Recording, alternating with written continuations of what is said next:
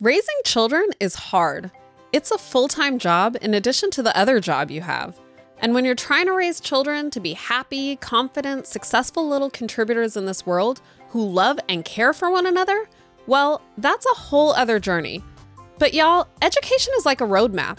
It eases fears and helps you get to that final destination on your journey. I'm Cherie Sims, a mother to 6 beautiful little heavens, a wife, a PBS early learning champion, and I know a thing or two about gentle parenting.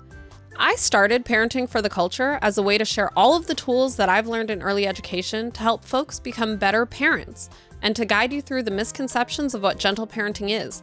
'Cause no, it does not mean letting your children do whatever they want. Every week, I will serve as your roadmap to parenting, giving you the back alleys and lightly traveled roads that aren't shared in your typical parenting education and personal development classes. Together, we will find the common threads between success stories so we can all fulfill our hopes and dreams as parents. I know parenting is hard, especially as we try to unlearn some of the things we learned from our own parents. But we're going to learn and grow together.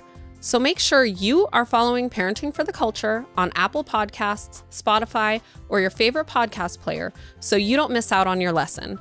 Happy parenting, friends!